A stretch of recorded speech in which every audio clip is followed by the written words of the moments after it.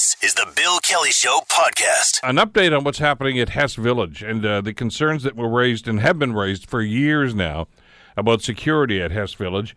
And now, of course, it looks as if, Bill, because of the declining attendance at the village and some changes in the makeup, that the paid duty officers, which was one of the more contentious points about the policy that was being instituted at Hess Village, may be rescinded. And that's maybe.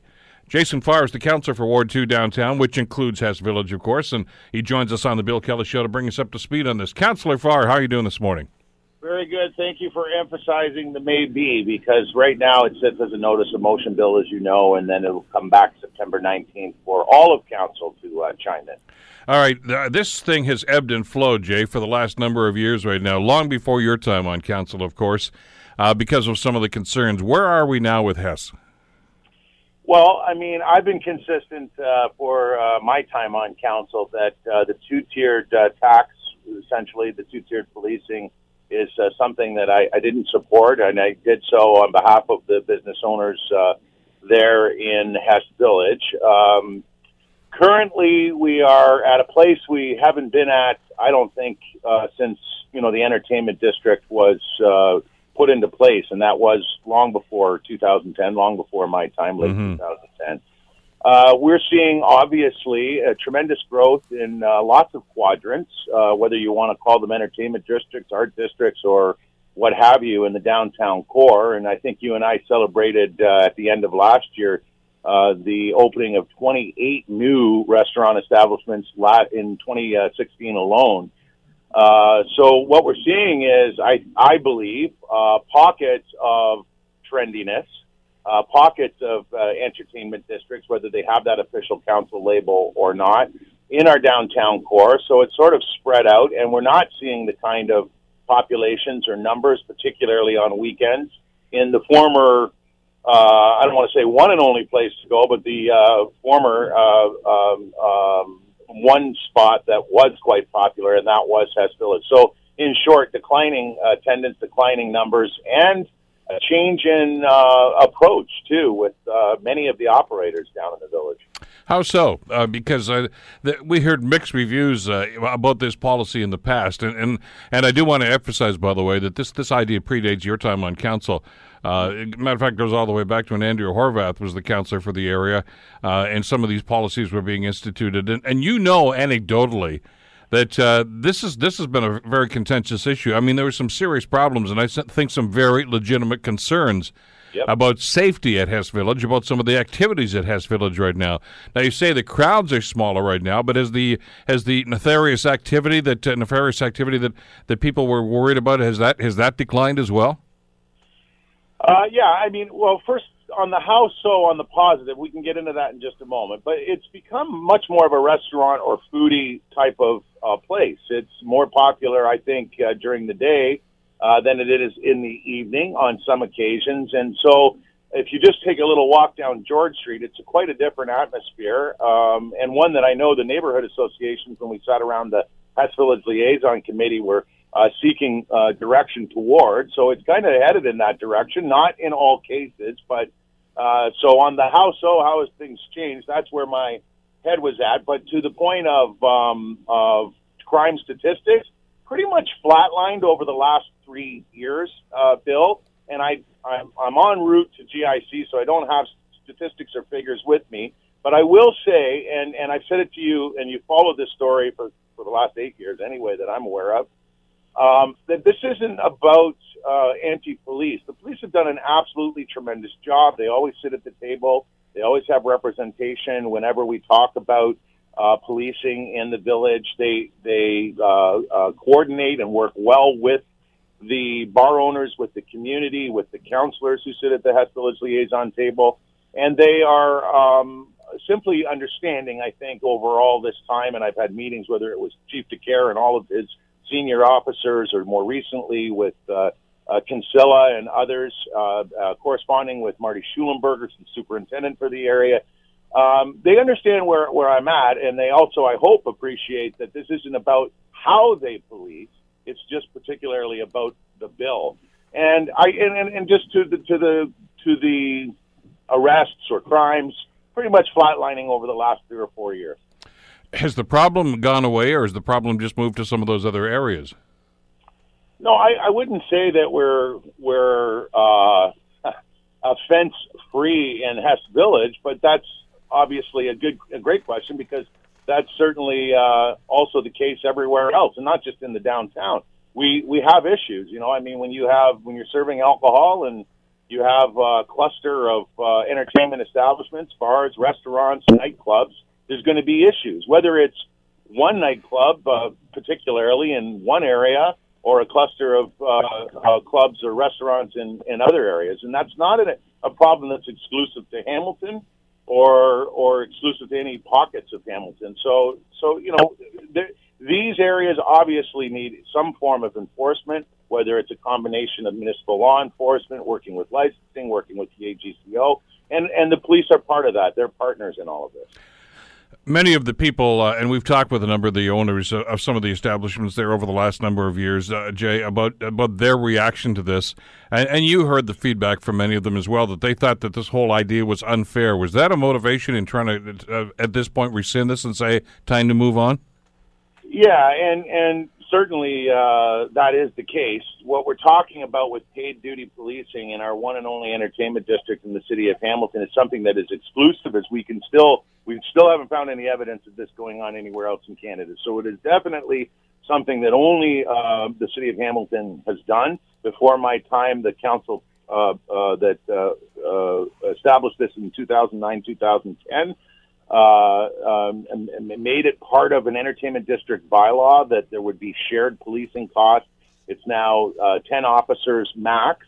But another good point I might make is that, and one of the reasons why I'm focusing on, it's not the village it used to be. Attendance is down. It's a different atmosphere. While there are lots of folks, many are dining in facilities that don't have to pay into the paid duty program. There's less now paying into this program because it fits only for them as far as the bylaw parameters, and therefore with less, that means a bigger portion of policing costs as well, which is also an issue, because the ones that are established as restaurants that have the seating capacity, that bylaw does not apply to them. So that's also part of the issue. It seems then, with that distinction, that this was almost a two-tier system, where one of the owners there was getting dinged by this extra fee for security. Well, the next door restaurant or facility, whatever it might be, may not be right now. I can understand how that would cause an awful lot of angst among some of the owners there.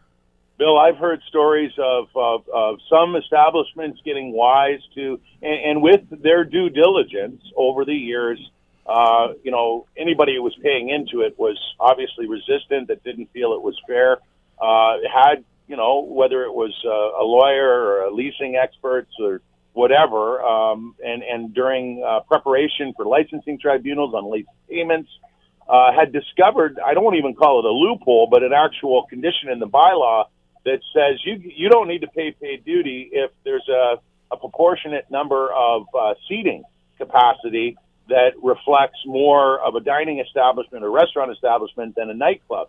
So, Bill, I have heard, and we'll get this hashed out on September 19th when this returns as a motion to planning committee, but some establishments, two that I've heard, have actually just gone out to IKEA, bought a whole bunch of stools, throw them on the floor. Licensing comes around that dictates who pays and who doesn't. They count the stools and say, yep, you're now exempt from paid duty. A simple act of just putting more seating in the establishment has resulted in them not having to pay, and ultimately fewer having to pay, which means having to pay a greater amount. We also have a few establishment owners, at least one that I'm aware of anyway, maybe a couple more, hopefully coming to delegate to explain from a business standpoint what the paid duty policing is costing them, reflecting a weekend's worth of activity. And the one that I've had the opportunity to see in advance, and working with, by the way, collectively with licensing to make this motion. I didn't just willy-nilly throw it together myself. I worked with staff on this motion. They're taking an incredible hit with the paid duty costs, and again, because we're not seeing the kind of attendance that we're seeing. The entertainment crowd is spread out all over the core now. Let me ask you something, though. You mentioned that a number of the establishments that were paying into this are no longer there now I suppose a number of different reasons. Yes. Was the cost of the paid duty officers a factor in some of those businesses closing down? Well, you've heard from some and they've told you so, and I certainly have heard the same. So most will tell you that, in fact, all that I've dealt with, and I've dealt with them all, whether it's in meetings of 6 or 3 or different representatives coming to my office or me going to them over the many, many years that we've been looking at this issue, there hasn't been one that says I'm perfectly willing, able, and capable to pay this extra tax. Not any of them like it.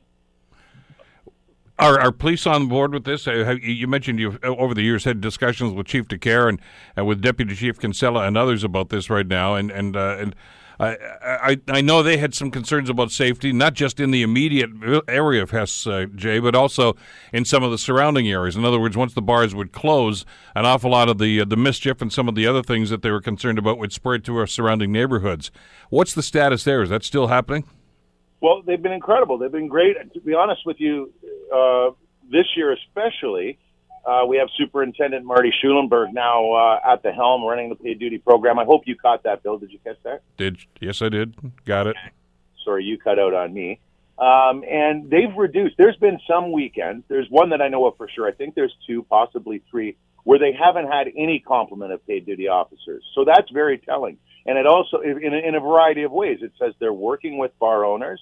They understand that while 10 is the max, there is absolutely no reason to justify 10 officers. They've pretty much on average, I'd say, only had 6, though they could have a complement of 10. So they've reduced the complement, ultimately reducing the cost by 4 officers. Again, a couple of weekends there, I will know officially September 19th, but there's been a few weekends that I'm aware of where they haven't had any paid duty because the crowds just didn't justify it. So you can see which way this thing is trending. That said, I obviously cannot speak for the police. I left it as a notice of motion because I wanted to give the Hamilton Police Services an opportunity to delegate on September 19th, as I'm sure they will. They have in the past. They've been present when we've debated it in committee, and I'm sure they'll be present here, and that will help inform the decisions my colleagues make. I'm not going around trying to lobby for change. I'm going to make this a committee issue, and I think there may be enough good reasons, notwithstanding the ones I've used in the past, that this is a exclusive to Hamilton extra tax on business in one specific area that is found nowhere else in Canada, but some new facts and figures that have obviously emerged that may result in, at the very least, a modification of the bylaw, but ultimately maybe just saying it's no longer an era where this may be required. Police will still police according to the way they need to police. No one's telling them how to police. This is about this extra cost and the burden it brings, particularly as attendance has sort of spread out all over the city now. All right, but on that point, and right at the beginning of our conversation, you said you were pleased that I emphasized the word may be ending right now. Are there people that are supportive and that would like to see this continue? It sounds as if this is a slam dunk, unless there's going to be some opposition to this idea. Are you sensing that there could be? Oh, it's, you know, we always say to you, it's hard to predict what's in the minds of our colleagues. To be honest, when you, as you know, put a notice of motion on the floor, you can't debate it, you don't speak to it. So it was merely a read out aloud at the end of the meeting. I didn't have an opportunity to catch up. I had to run to another meeting to catch up with any of my colleagues.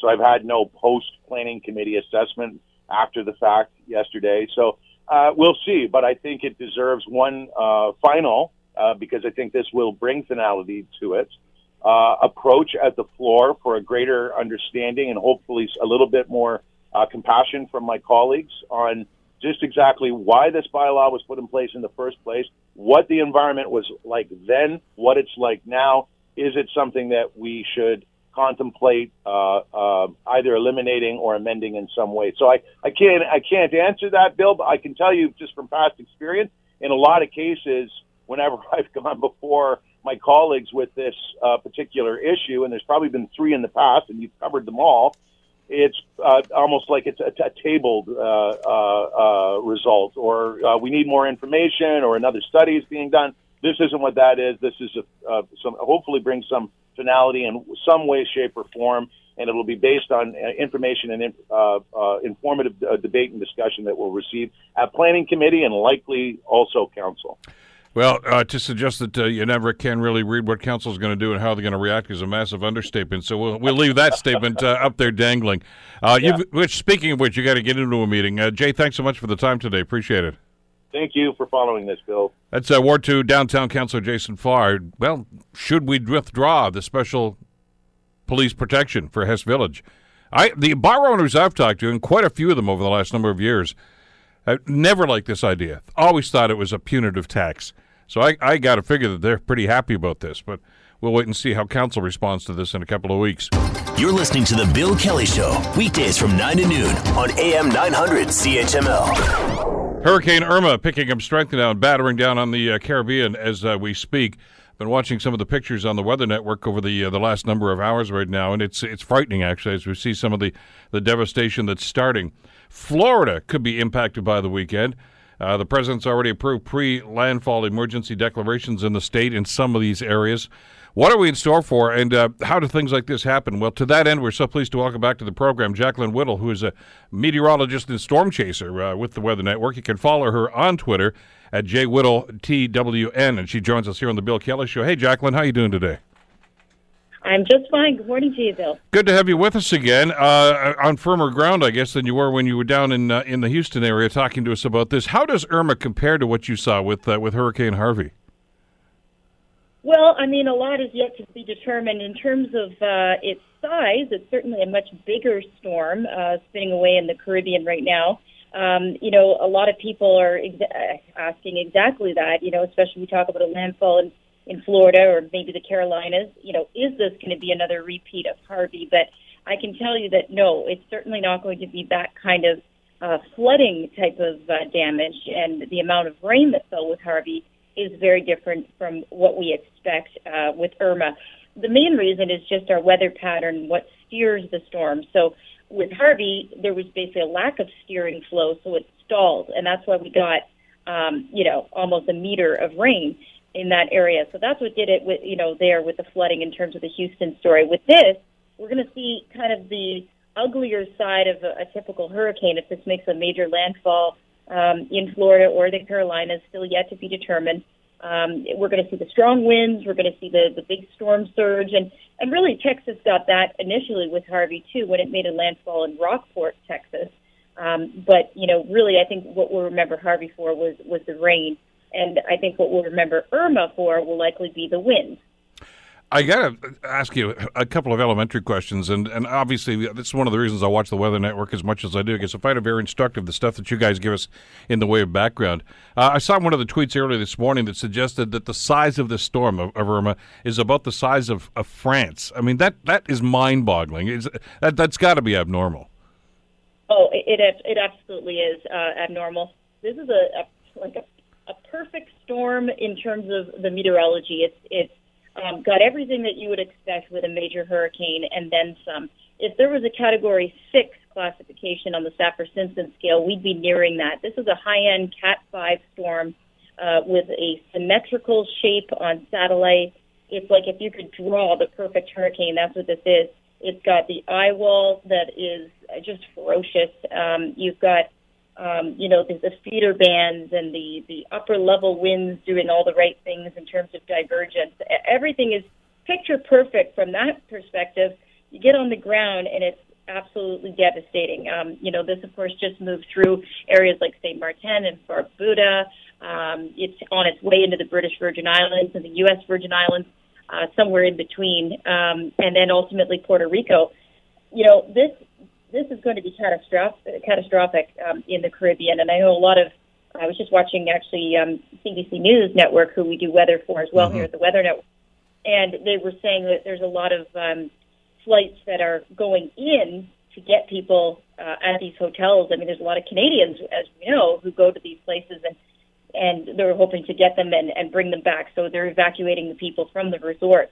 My parents head down to, Punta Cana, Dominican Republic, 2-3 times a year.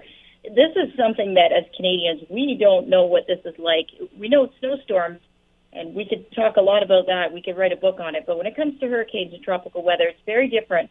And, if I was in a hotel, somewhere in St. Kitts or, Puerto Rico or any of these lovely spots, it would be scary for sure.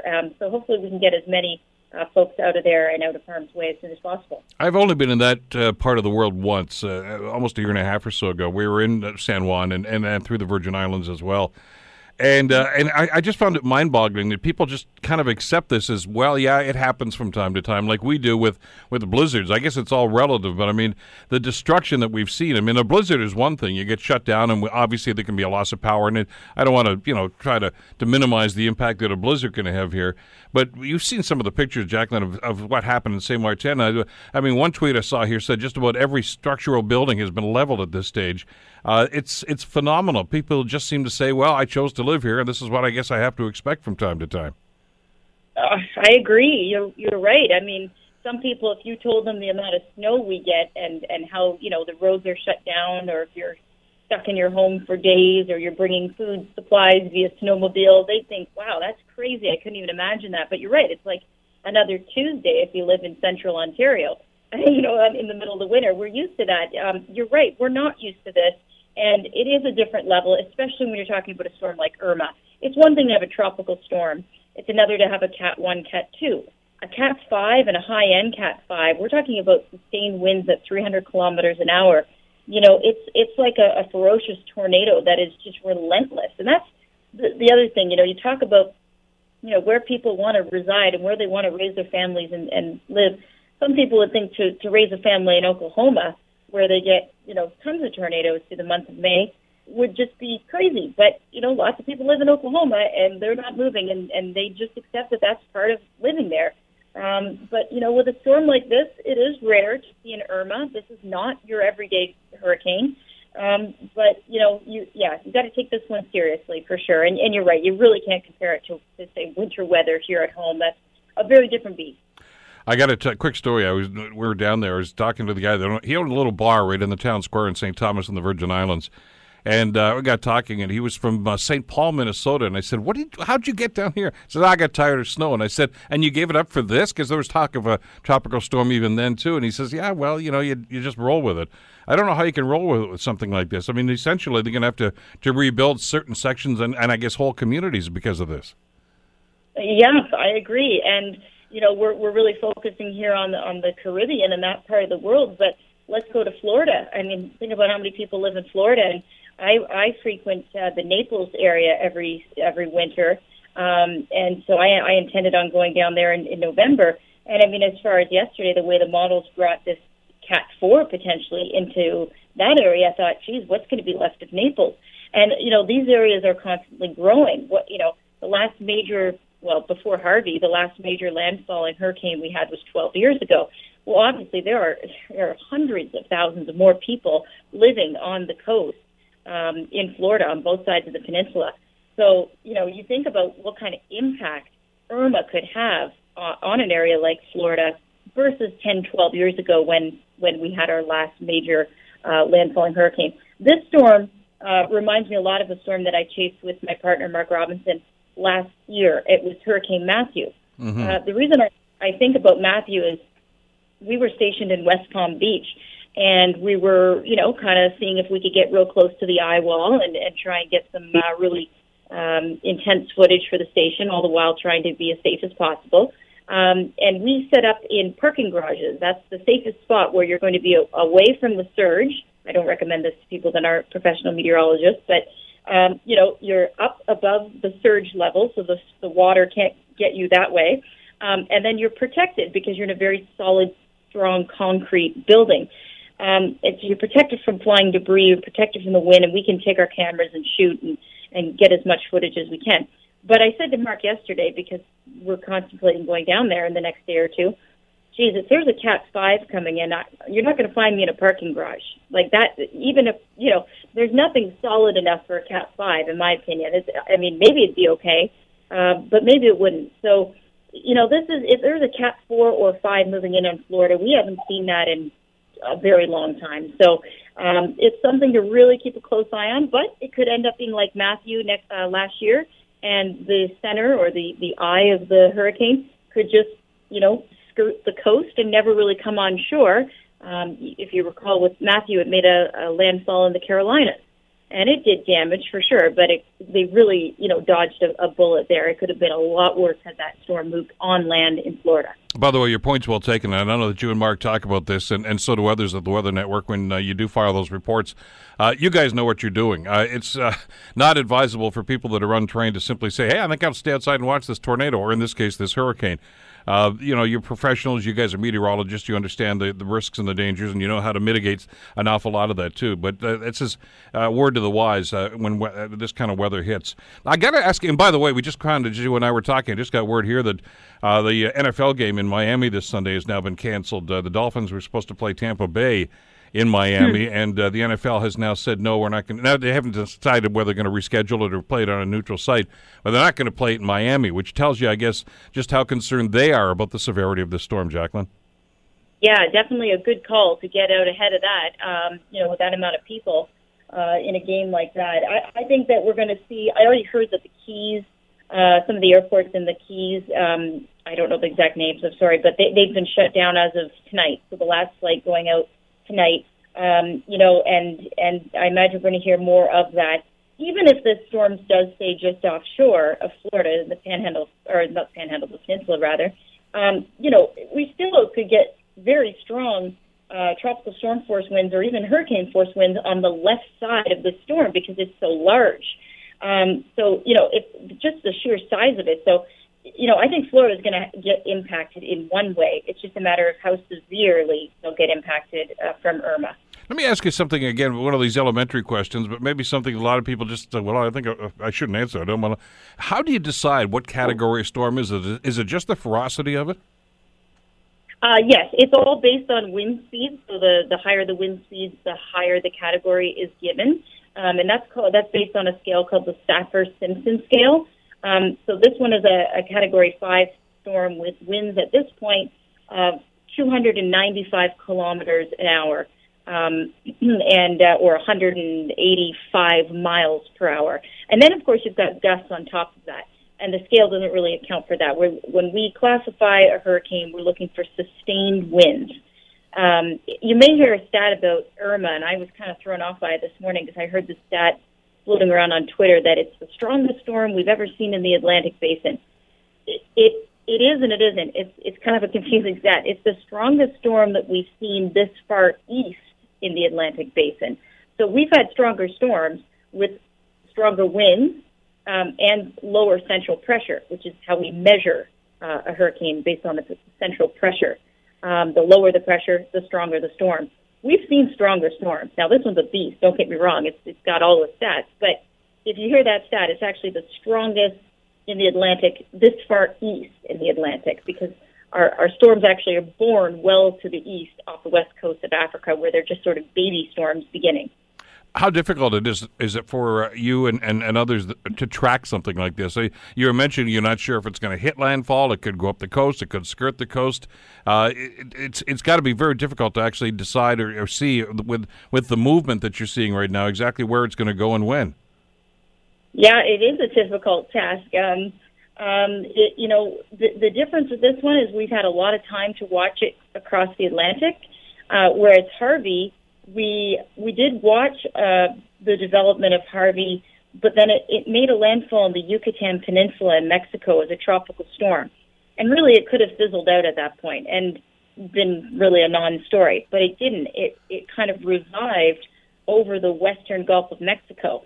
That made it very different because you only had about 2 days to prepare Texans, or really the Gulf Coast in general, for a potential landfall. So everybody had to react really quickly, and I think they did a great job at evacuating where they needed to, and just bracing for that storm. This one, we have a lot more time out ahead of it. We can see it, 5-7 days out, and really we're talking about a Florida impact toward probably Sunday at this point. If the Carolinas become the focus, that's not till Monday. So you can see how much time we have to really, pore over the model data and assess where it's going to go.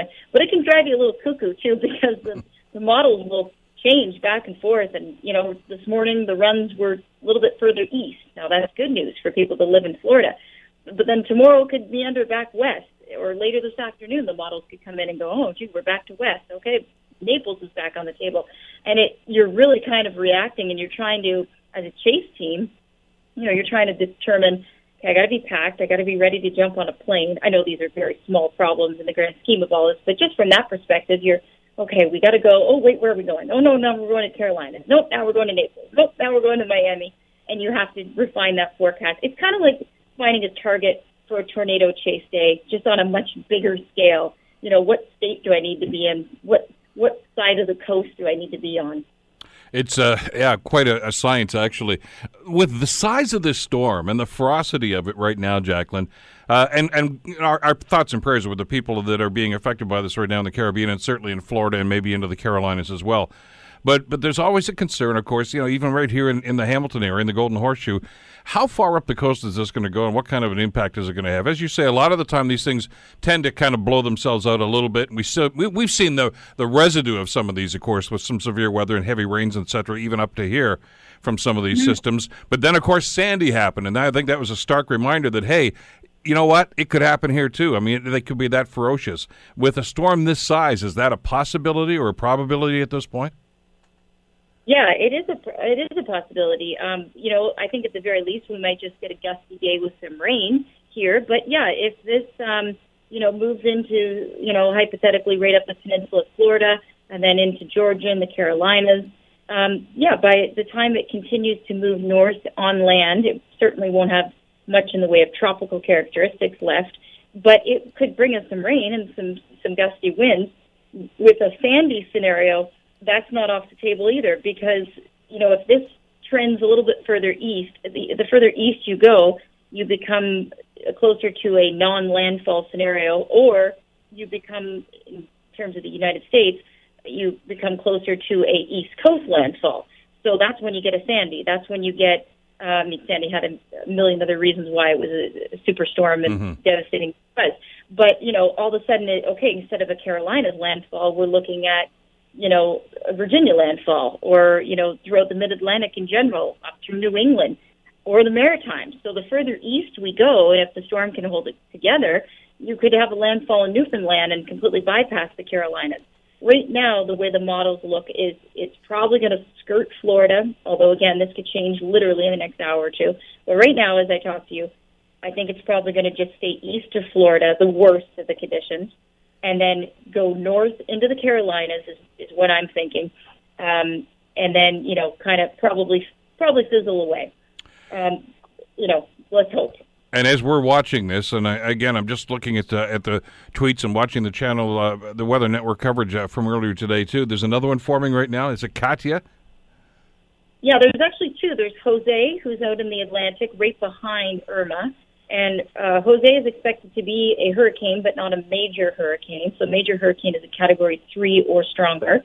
So it's expected to get up to a Category 2. And the main reason for that, Bill, is because it's kind of trying to develop in overworked conditions, because we've got Irma that just took all the energy out of the ocean and all the instability. And now we've got the next one.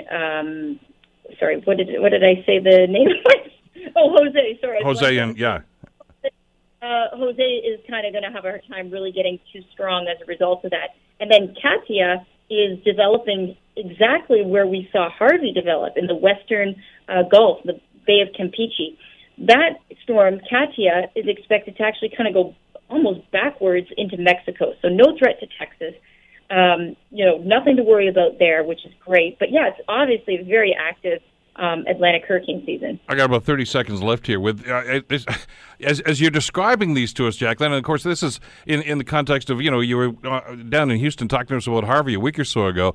I feel like I'm at Pearson Airport watching the planes come in. It just seems like it's one after another here with hurricanes.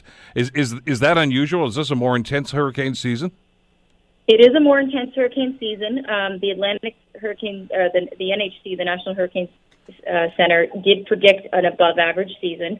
So it's not terribly uncommon, but it is more active. And you're right, it just seems like one is lined up right after another. We are currently at our peak of our hurricane season. So if we were to see this is when we see it.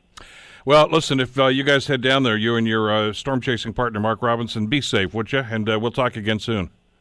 I appreciate the time and safety first. Thank you, Bill. Take care, Jacqueline. Jacqueline Whittle, of course, meteorologist and storm chaser, tracking Hurricane Irma and the impact that's going to have. You're listening to The Bill Kelly Show, weekdays from 9 to noon on AM 900 CHML. The Trump administration has ended DACA. That's the headline just about everywhere now, and with good reason, too. Saying that only Congress can save the undocumented immigrants known as the Dreamers. Now, this was actually done by executive order by President Obama some time ago. This is how the president reacted to this yesterday. I have a love for these people, and hopefully now Congress will be able to help them and do it properly. And I can tell you, in speaking to members of Congress, they want to be able to do something and do it right. Maybe to help these kids, Congress needs to save them from Trump, I would imagine.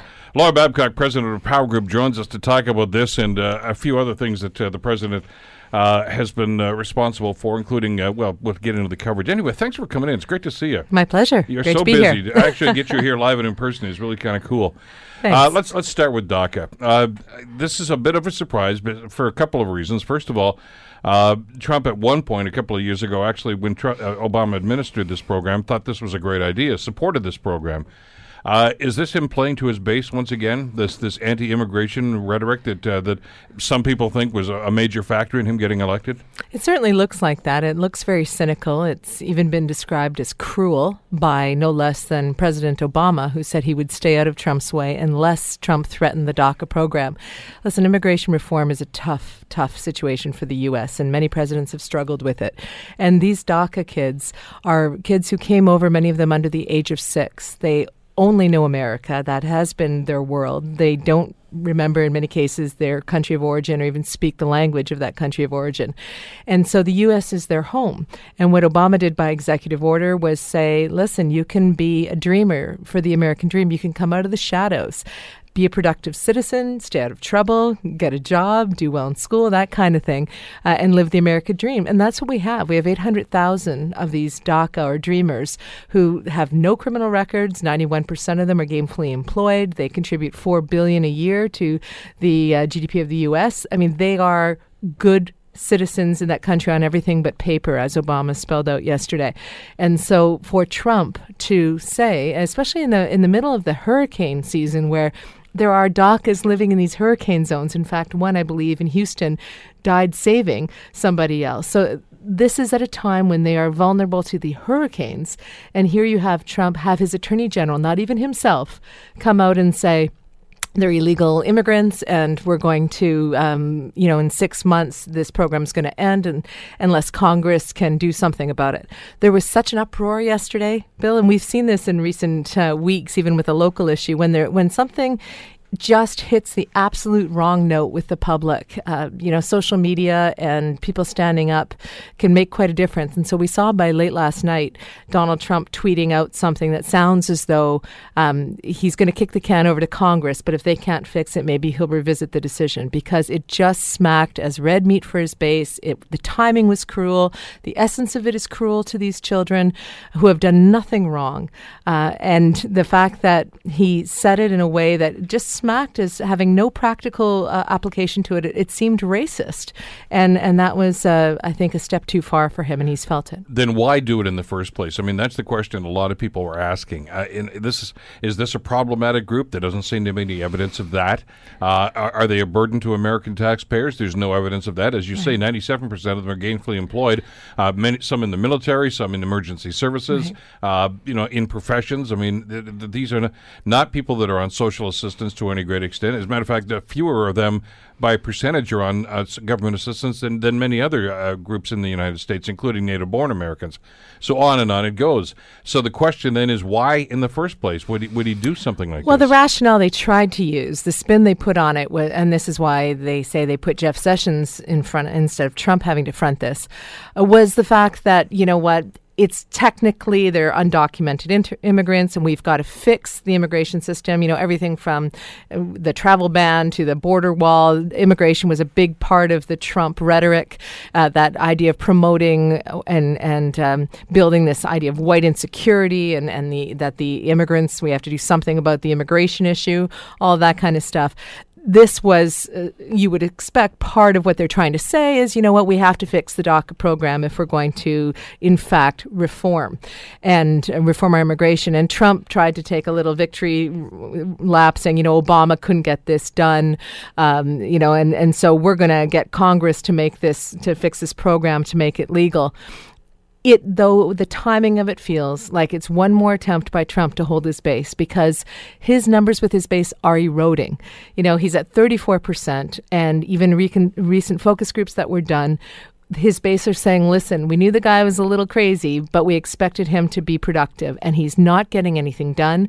And so I think Trump is coming up with one thing after another to let his base know, hey, I'm still that guy you voted for. In this case, DACA was a huge mistake, and he's feeling it. Even the Republican leadership have got a backbone on this and saying, you know, what a terrible idea it is to take DACA away from these dreamers.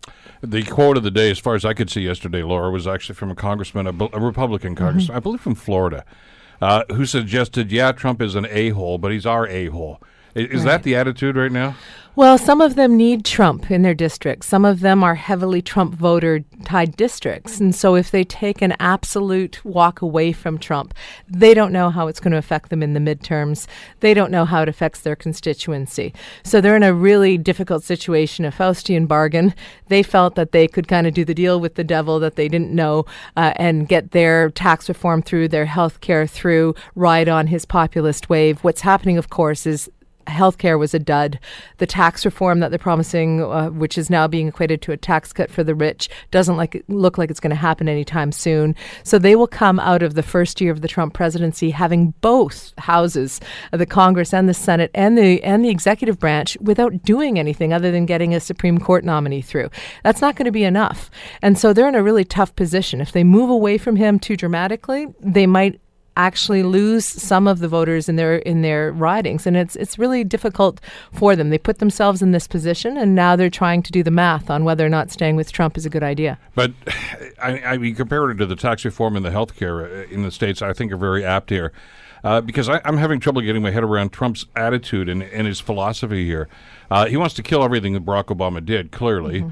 I'm sure you saw the political cartoon of Trump standing at the podium. Says, in my ongoing effort to bring back and to kill everything Obama did, I brought back Osama bin Laden. We found him. We brought him back to life. And that's ludicrous. But I mean, it goes to the attitude I think a lot of people have. Trump's mandate seems to be kill everything before there's a replacement for it. He tried to do that with health care. He's trying to do it with tax reform. Now he's trying to do it with this. He's trying to solve a problem that doesn't exist right now. Well, I think what he's trying to do is to hit at the softest targets that he's got, which is why we keep seeing him and Fox News bring up Hillary Clinton as though she's relevant in any way to his success at this point. She's not, of course, but she was a great battering ram for his base. And so was Obama. Obama was so highly unpopular that anything that he can say was Obama's that he is doing away with makes it look as though somehow he is fighting Obama. And the fact of the matter is that will work for so long for some of the diehards. But is anybody but Sean Hannity buying this? I mean, even Paul Ryan, the congressional leader with the Republicans, has supported DACA and thinks this was the wrong move to make. It is the wrong move to make, and it's being claimed as being, there's no practical reason for doing it. This legislative, we have to reform DACA because we want to have an immigration reform all sewn up, isn't flying either. And so people are saying this is just racist, this is just race identity politics, this is just simply playing to Trump's base. So I think we ascribe a little too much credit to Trump on the agenda side to suggest that he is going through policy by policy and trying to scrap it. I think he's just trying to fight against anything Obama stood for and bring up any past perceived sins of Clinton to help show his base that he's still a tough fighting kind of guy. The reality is he's going to be assessed soon, if not already, in terms of what he was able to do to change. I mean, we have to remember that a lot of the people who gave him a chance were these voters in Wisconsin and Pennsylvania and some of these other states who said, listen, we're not doing well in this economy. We don't want another Clinton-Bush option. We want to try something different, but we need to see our lives get better. And if Trump can't get anything through, having all the power, then he's going to have to stand up against that. So I think what we're seeing is more desperate attempts, one after another, including what he said around Charlottesville.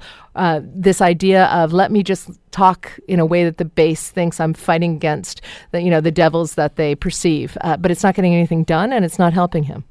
But his approach to the immigration problem, and I'll use his word, because I think there's an argument as to whether or not there is a problem there with immigration, but I mean, certainly his base seems to think so.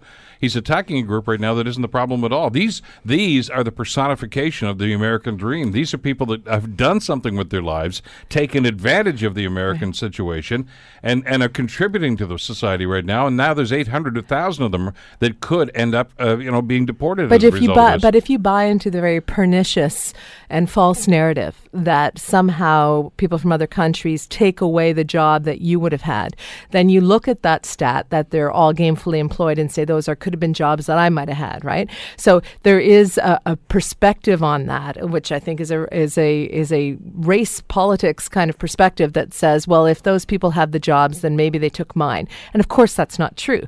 When you bring talented people into an economy, they build the economy, they create more jobs and more wealth that benefits everyone. But the argument about this white insecurity in the U.S. isn't based on facts and stats. It's based on a belief of who can we blame, what minority group can we put our frustrations onto. And Trump has ridden that. He researched the very negative narratives in talk radio before he launched his campaign and came down that escalator. He knows that there's enough anger and they're looking to blame a minority, something we've seen in history can work very effectively for some leaders with terrible consequences. So everything from the ban to the border wall to going after DACA, even though it doesn't make sense, it plays up to a fear, Bill, and that's what makes this so sad and such a dark history in American politics. Well, sadly, I think this is another example of a group of people that just will buy anything he says. I saw a tweet earlier this morning. I guess he's off to South Dakota for another rally. Everything he does is a rally these days. And he says Americans pay the highest taxes of anybody in the world. We got to fix that. Well, that's not true. They do not pay the highest taxes in the world. That is factually incorrect. Yet you know that people are simply going to read that and say, yeah, we do. Well, this is the thing. So much that comes out of Trump's mouth is a lie, and it's not even an attempt to make it nuanced. These are just lies. And you had John McCain over in Italy make a statement this weekend saying that the United States still stands for truth over lying. Still stands for justice over injustice. I mean, you have to have McCain as the elder statesperson of the United States go internationally and say, we are still the America you trust as allies. Don't just listen to this guy. And that's really something substantial that I don't think we've seen before. So yes, there is a portion of people who want to believe what they want to believe. And Trump, I've always said here, Bill, is the salesman. He's a great sales guy. He made all his money basically on promoting a brand. He is promoting a brand to his base, but the question is, does his base, if they lose some of those people who gave Trump a chance, are they enough for him to have any kind of sustainability, especially through the midterms? Might they lose Congress over this? But at what point are some of those people in that base anyway going to say enough is enough? And even those who may be of the extreme right and just think, okay, no matter what he says, we're going to buy into. We want some tough guy who's going to be in the... I look at some of the pictures of his second visit down to the Houston area during the Harvey situation, and him showing up, of course, at a relief center and saying, what a crowd, thanks for coming out. Right. They were there, for God's sakes, because their houses were flooded, not to see him, but he is such a narcissist, it's all about him. Mm-hmm. And his hands were too big, apparently, to hold the boxes, right? And when he did actually take one of the boxes, he walks over to a pickup truck, and instead of putting it in the bed of the pickup truck, he gives it to the driver to put on his lap. I don't think he's been in the habit of lifting and doing it. Yeah. So here's the thing. He gets some points for showing up twice. He's good at rallying the crowds. The second time, let's face it, was a retake. That was the mulligan, right? Yeah, it was a mulligan. The first one. Well, the first one, he didn't talk about the victims or meet any of them. So the second time down, he tried to look a little bit more like he's grounded. Listen, Trump represents not just a narrative against minorities. He also represents a stick it to the man. The idea of a Molotov cocktail going into, forget the Russian reference there, going into Washington. He did try to blow it up. He did try to do things differently. The problem is it's not working. He's not the guy who hires the very best people. Most of his people have left, or a big chunk of his key people have had to go. He is not the guy who can make the deal because he's not making the deals, right? You look at the trade deals. He's not getting what he wants on the trade deals. You look at what's going on with North Korea. The big tough talk didn't stop them from firing that missile over Japan. So what is he able to achieve? Not much more than to make his base think that he's fighting for them. And I think, to your question, when do they stop having this this blind loyalty when they find out that their lives are not any better. And how they make that calculus, I think it goes to the economy stupid argument, right, that James Carville brought up to help Clinton way back in the day. But it's that idea that, hey, wait a sec, my jobs aren't better, my family's not better off, our town's not doing any better. I gave this guy a chance, and even though I like him, I have to go with somebody who's going to get something done for me. And I think that self-interest is what's going to change this. Laura Babcock, president of Power Group, always a pleasure. Great to see you again. Thanks for coming in today. You too, Bill. The Bill Kelly Show, weekdays from 9 to noon on AM 900 CHML.